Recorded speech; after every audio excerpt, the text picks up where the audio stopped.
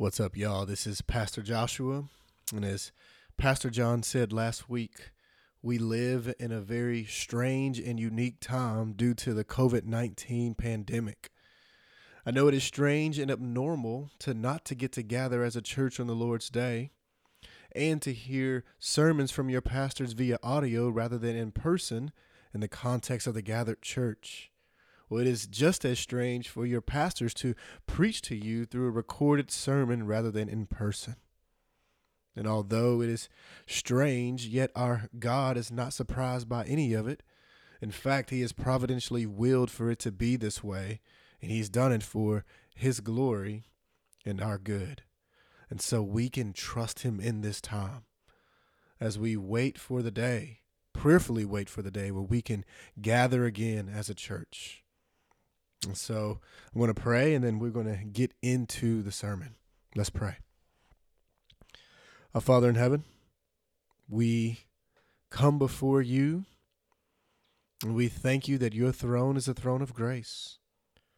God, that we can draw near, that we know that you hear our prayers because you've adopted us in Christ.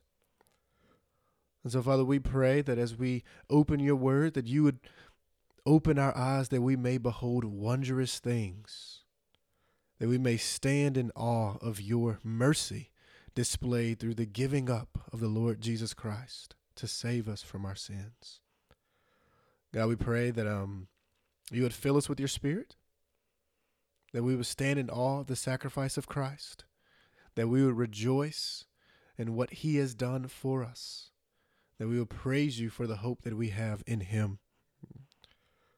Father, give us understanding of your word. And we pray all this in Jesus' name. Amen. Sacrifice. It is a term that we are all familiar with, and it can be defined as some religious act in relation to worship, where an offering is made to God. And truth be told, this term gets at the very heart of the Christian faith. And when I say this, I am not referring to our sacrifice to God, but rather the sacrifice of the Lord Jesus Christ to save us from our sins. You see, we who are in Christ have benefited eternally by Jesus' sacrifice. In fact, sacrifice is one of the words that can be used to summarize Good Friday. You see, on Good Friday over 2,000 years ago, Jesus Christ was sacrificed in the place of sinners to save. And we commemorate Good Friday by remembering his death. So if you have your Bibles, turn with me to Isaiah chapter 52, and we'll be in verse 13 going all the way through to Isaiah chapter 53, verse 12, where we will read the prophecy of Jesus Christ being sacrificed to save his people. And this was prophesied centuries before the Son came to fulfill it. So a little bit of context before we read the passage. The book of Isaiah, it is written by Isaiah the prophet. He prophesied to the southern kingdom being Judah, and he prophesied to them centuries before they were taken into exile. You see, in the book, he promised that judgment will be coming. And then in the second half of the book, starting with chapter 40, he begins to focus on this salvation that would happen, this great deliverance, culminating in Isaiah chapter 53, where we would see the deliverance through the suffering of God's chosen servant. And friends, this prophecy was only fulfilled by the Lord Jesus Christ. And so before we begin, our big idea is this, that Jesus is the suffering servant who died for sin to save his people. I'll say it again. Our big idea is Jesus is the suffering servant who died for sin to save his people. And I have 3 points that we would see from the passage concerning Jesus. The first point is that Jesus is the successful suffering servant. Second point, Jesus was abhorred but the atoning sacrifice.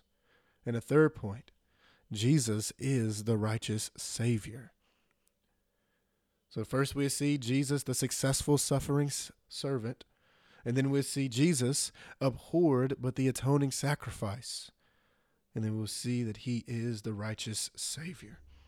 So our first point, Jesus, the successful suffering servant. Look at verse 13. It says, see, my servant will be successful. He will be raised and lifted up and greatly exalted. You see, this is a fourth servant song in Isaiah that speaks of the serving, suffering, and exaltation of the Messiah. You see, the prophecy begins with, see, my servant will be successful. This servant whom God speaks of is the chosen servant, none other than the Messiah, and is fulfilled by Jesus Christ, God the Son incarnate. He is the servant of the Lord who has submitted himself to the will of God. And God says that he will be successful. He will act wisely. You see, he's saying he will be successful. And what's going on is that the prophecy begins with how it will end. You see, before he gets into the sufferings of Christ, he has already declared how things will end. God is guaranteeing success, meaning that he will accomplish every purpose that the sufferings of Christ was intended for. And how will it end for Jesus? Well, it says that he will be raised and lifted up and greatly exalted. You see, he will be exalted. After his humiliation, Christ resurrected from the grave and victoriously ascended to the right hand of the throne of God.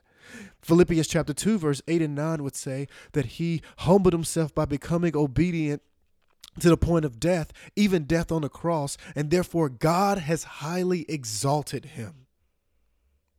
And so the prophecy begins with the end in sight, the exaltation, and then it goes into the humiliation of the Lord Jesus. Look at verse 14, where it says, just as many were appalled at you, his appearance was so disfigured that he did not look like a man, and his form did not resemble a human being.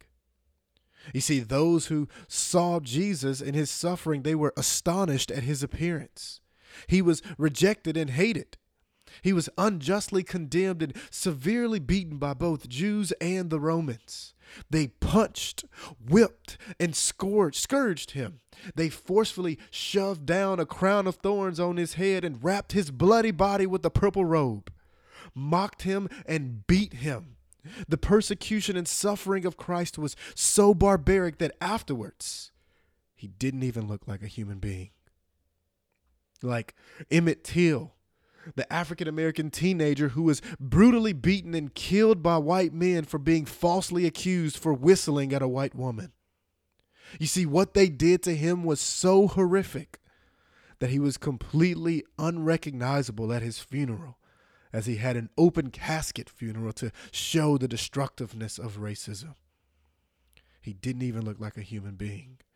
Well, in our passage, what we see is that Jesus, the suffering servant, will be shamefully humiliated to the point to where he is unrecognizable. And then verse 15, what it reveals is the ultimate end is death, which will result in him sprinkling many nations. Verse 15 says this, so he will sprinkle many nations. Kings will shut their mouths because of him. For they will see what had not been told them, and they will understand what they had not heard. You see, it says that he will sprinkle many nations. And what this is getting at is the language of sacrifice. It implies the type of death that he died. It was an offering for sin, and it's implicit here, but it will be way more explicit in Isaiah chapter 53. And what he sprinkled the nations with was with his very own blood. Like how the priest would make a sacrifice for sin and sprinkle and apply the blood on the mercy seat. Well, Jesus' sacrifice would be for sin, and it will be applied to all who trust in him. And it would not just be for Jews, but also Gentiles. And we see that because it says that he will sprinkle many nations. And the question is, how will he sprinkle many nations? Well, his own disciples will testify what he did, the fact that he died and resurrected from the grave, and they will go into all nations and proclaim the gospel of Jesus Christ. And as this gospel goes forth, those who hear and repent and believe will be sprinkled clean, cleansed from their sins, and be baptized, showing that they have been cleansed and forgiven. You see, Jesus is the successful suffering servant. His humiliation will lead to his exaltation and the salvation of the people from all nations. And so we've seen the successful suffering servant. Well, now let's look at Jesus, how he was abhorred, but the atoning sacrifice. Look at verses 1-3. It says, "Who has believed what we have heard? And to whom has the arm of the Lord been revealed? He grew up before him like a young plant and like a root out of dry ground. He didn't have an impressive form or majesty that we should look at him, no appearance that we should desire him. He was despised and rejected by men, a man of suffering who knew what sickness was. He was like someone people turned away from. He was despised, and we didn't value him." You see, Isaiah begins this chapter with two questions. And these two questions, what he's getting at is how the Jews rejected his message. You see, the Lord has revealed himself through the incarnation of the Son of God. You see, the Son of God took on human flesh, being one person with two natures. He is truly God and truly man. He is the one who the Jews anticipated. He is the Son of David, the promised Messianic King. Yet he was abhorred because he did not meet their expectations. You see, he wasn't handsome like King Saul, who everyone loved his appearance, but rather they were unimpressed with Jesus. He came to his own, and his own did not receive him. Rather than accepting their king, they abhorred and rejected him. And this rejection is because they were spiritually blind due to their sin. They couldn't see that their king has arrived. And so they abhorred and rejected him. But then the passage also says that Jesus was a man of suffering. He suffered dearly through opposition and persecution, but he also sympathized with those who suffered. He bore their sickness and suffering. And though he was rejected, he was still the atoning sacrifice for the sins of his people. Look at verse 4. It says, "Yet he himself bore our sickness and he carried our pains. But we in turn regarded him stricken, struck down by God, and afflicted." You see, he bore our sorrows and carried our griefs, and the Jews regarded him as accursed by God. You see, they perceived that Jesus was a blasphemer since he made himself equal to God. And those who blaspheme, Deuteronomy 23:21 says that those who are accursed by God should be hung on a tree. And that's exactly what the Jews wanted for Jesus, and that's exactly what happened. But what they didn't realize is that he was cursed by God not for his sins because he is sinless, but he was cursed by God for the sins of his people. And the text is absolutely clear that he suffered for the sins of others. Chapter 53 verse 5 says that he was pierced because of our rebellion, crushed because of our iniquities. Punishment for our peace was on him. Verse 6, the Lord punished him for the iniquity of us all. Verse 8, he was struck because of my people's rebellion. Verse 10, yet the Lord was pleased to crush him severely when you make him a guilt offering. Verse 11, and he will carry their iniquities. Verse 12, he bore the sin of many. All of this conveys that he suffered for the sins of his people in order to save them. He suffered and died as a substitute. And this is the doctrine of penal substitutionary atonement. Penal being a Latin word just talking about penalty. In order for us to be saved, Christ had to pay the penalty for our sins. Substitutionary. He died in our place in atonement. He died to cover our sins, to restore relationship between God and sinners. So what it gets at is that Christ paid the penalty for our sins in our place to cover them and restore our relationship with God. You see, this summarizes what happened on the cross of Jesus Christ. And Scripture is abundantly clear of the doctrine of penal substitutionary atonement. You see, in Genesis 2, God declared that the penalty for sin is death. Well, in Genesis 3, Adam rebelled and an animal was slaughtered to cover Adam. But then you go to the Passover, where the sacrifice of a spotless lamb protected families from God's judgment. And then you go to Leviticus and the Day of Atonement, which occurred once a year, where there was a sacrifice of a goat for the forgiveness of the sins of the people of Israel. You see, all of this was pointing to and finds its fulfillment in the sacrifice of Jesus Christ.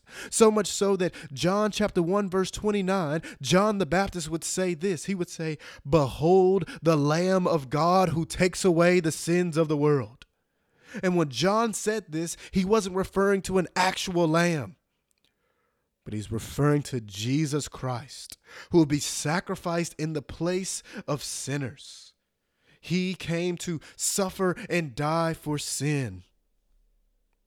See, friends, sin is the great equalizer. You see, all of us are guilty of sin, regardless of one's age, class, ethnicity, or upbringing.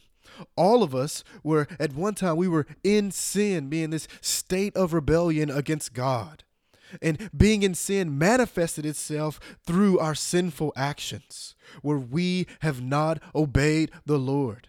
And because we have rebelled against him, we deserve God's judgment, condemnation, because sin invokes God's holy and just wrath. And God is just. He cannot wink at sin. He cannot ignore it, but he must justly punish it. And that's what he did at the cross of Jesus Christ. You see, through the death of Christ, the Father condemned sin in the flesh. You see, on the cross, Jesus bore the wrath of God for all of our rebellion, for all the ways that we have fallen short of his standard.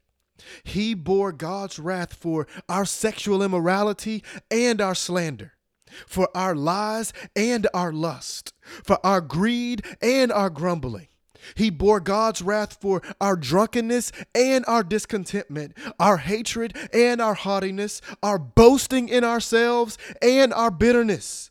He died for our envy and every evil thought or deed. You see, all of these sins and more were laid on Jesus Christ, and he absorbed every drop of the Father's wrath to save his people. And the result of his death for us is that we now have peace with God. There is reconciliation where there was once enmity and hostility. You see, we are no longer separated from God, but brought near to him because of the Lord Jesus. The prophecy would also say that we are healed by his wounds. You see, sin is likened to a disease that we are in need to be cured of. And there's no modern medicine that can cure us of this. The CDC nor any scientist would ever find a vaccine that can treat our sin. The only remedy and the only medicine is the blood of Jesus Christ. Like in the movie I Am Legend, where there was a plague that transformed humans to bloodthirsty mutants. They found no cure until the very end, and then Will Smith gave the dopest line in the movie when he said, "The cure is in the blood." Well, friends, the cure from our sin is in the blood. And it's not just in any blood. It's not in the blood of goats or bulls or any other person, but it's only in the blood of the Lord Jesus Christ. You see, his sacrifice on the cross atoned for our sins completely. We are healed. We are delivered from the penalty of sin, and we are being delivered from the power of sin. So much so that the Apostle Peter would say that Christ died that we may die to sin and live to righteousness. You see, we can resist sin now and obey God because of what Christ has done. And on that final day, we will be delivered, we'll be freed and delivered from the presence of sin. You see, with the wounds of Jesus, we have been healed. You see, in verses 4-6, it testifies of what took place when Jesus was on the cross. But friends, do you know why? Why would God send his only son to become a servant and suffer and die as the sin bearer? He did it because he loves us. Friends, God loves us. And he loves us not because we're lovable, not because there was something in us that was desirable, but rather he loves us because he has chosen to love us. And he demonstrated his love for us in that while we were still sinners, Christ died for us. You see, the cross of Jesus Christ is where God's justice against sin meets his mercy for sinners. You see, God has condemned sin and we have been pardoned. God doesn't deal with us as our sins deserve because he dealt with his son what our sins deserve. And if you know yourself to not be a Christian, I am so glad you are here. Well, I'm glad that you are listening to this sermon. I implore you to turn from your sin and trust in Jesus Christ. You see, just like us, you are guilty of sin and therefore you need a Savior. You need forgiveness of sins for all the ways that you have rebelled against God. You need peace with God. And none of this can happen on your own. There's no amount of works that you can do that would merit peace with God. You see, peace and forgiveness is only found in the Lord Jesus Christ. And so I implore you, turn from your sin and trust in him, for he offers forgiveness for all who trust in him. And saints, remember that Jesus he was the atoning sacrifice for our sins. And that is why we have peace with God. And so we've seen Jesus, the successful suffering servant, and we've seen Jesus abhorred but the atoning sacrifice. And now we will see Jesus, the righteous Savior. Look at verses 7 and 8. Where it says, he was oppressed and afflicted, yet he did not open his mouth. Like a lamb led to the slaughter, like a sheep silent before her shearers, he did not open his mouth. He was taken away because of oppression and judgment. And who considered his fate? For he was cut off from the land of the living. He was struck because of my people's rebellion. You see, these verses speaks to his unjust trial and suffering before his crucifixion. He was oppressed and afflicted. You see, they wanted to put an end to his life. And though he was oppressed, reviled, and afflicted, he kept silent. He didn't defend himself, fully aware that his death was imminent, yet he kept silent and entrusted himself to God the Father. You see, though killed at the hands of lawless men by being nailed to a cross, God providentially willed this so that he would be struck for his people's rebellion. Look at verse 9. It says he was assigned a grave with the wicked, but he was with a rich man at his death, because he had done no violence and had not spoken deceitfully. You see, Jesus, he was buried in a rich man's tomb after he died. And they considered him a blasphemer, but he never committed any sin because he is righteous. So he never did any violence. He never spoke deceitfully. He never sinned at all. And all of this took place according to the definite plan of God. Verse 10 says, yet the Lord was pleased to crush him severely, When you make him a guilt offering, he will see his seed and he will prolong his days, and by his hand the Lord's pleasure will be accomplished. Verse 11 says, after his anguish, he will see light and be satisfied. By his knowledge, my righteous servant will justify many, and he will carry their iniquities. You see, verse 10, it sounds like the Lord,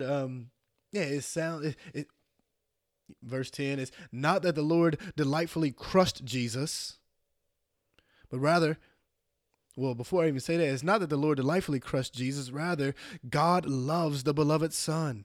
So what was actually taking place was rather the Lord was pleased with the results of Jesus' sacrifice. You see, it resulted in satisfaction of his wrath against sin and the salvation of sinners and enemies being adopted into his family and us having eternal life. You see, the sacrifice of Jesus Christ accomplished all this and more because he is the righteous Savior. If he wasn't, there would be no forgiveness of sins. There would be no salvation. He would not be an all-sufficient Savior, but rather he would need a Savior.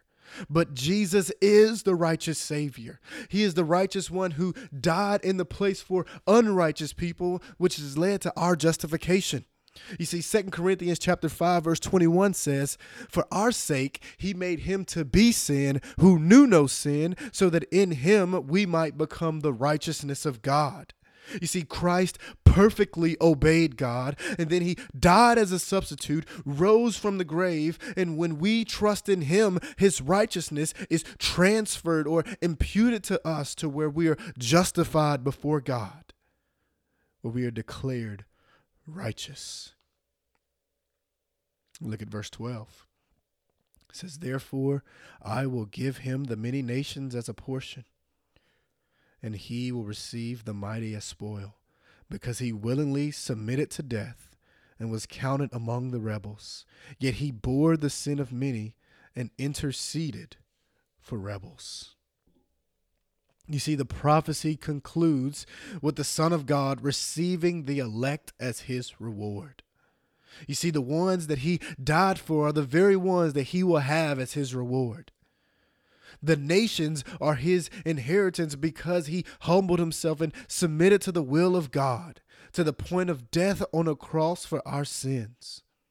You see, the bookends of our passage deal with the end and outcome of Jesus' suffering and death.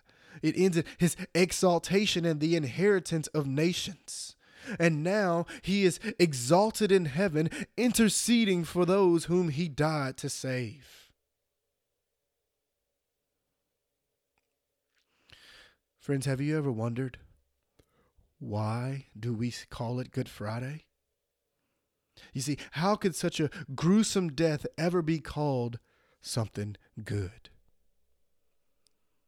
Well, the reason is because what Christ accomplished through his death is the greatest good ever imaginable. And the people of God will never get over Good Friday. Because it's because of Jesus' sacrifice is the basis for by which we are accepted by God. You see, we'll never get over Good Friday because Jesus has instituted the ordinance of the Lord's Supper for us to remember what happened on Good Friday. The bread represents his body being broken and the cup represents his blood being shed. And we'll never get over Good Friday because in heaven we will sing of what happened on Good Friday. Revelation chapter 5 verse 9 says this, and they sang a new song. You are worthy to take the scroll and to open its seals because you were slaughtered and you purchased people for God by your blood from every tribe and language and people and nation. You made them a kingdom and priests to our God, and they will reign on the earth. You see, saints, we will ever sing of the precious blood of the Son of God. We will ever remember of what took place on Good Friday, where Jesus Christ bore the wrath of God for the sins of the people of God, that we may know the forgiveness of God and therefore have peace with God. And one day we will eternally dwell in the presence of God. And Jesus Christ, he did it all for the glory of God. You see, saints, may we never forget what Jesus Christ did for us. May today not be the only day where we celebrate the propitiatory sacrifice of Christ, where he died on the cross and God's wrath against sin was satisfied through his death. It is the basis by which we are saved. May we remember and celebrate. But friends, that is not how the story ends. Because 3 days later, the Lord Jesus Christ resurrected from the grave. And he ascended to heaven afterwards, and he is exalted, awaiting the day to return to save his people and consummate his kingdom. So may we remember. And may we anticipate and long for the day where we will see him and worship him in his presence, saying, "Worthy is the Lamb." Let's pray. Our Father in heaven, we thank you for sending your own Son, the Lord Jesus Christ, to come and die and ransom and save us. Father, we praise you for your grace and your love towards us in Christ.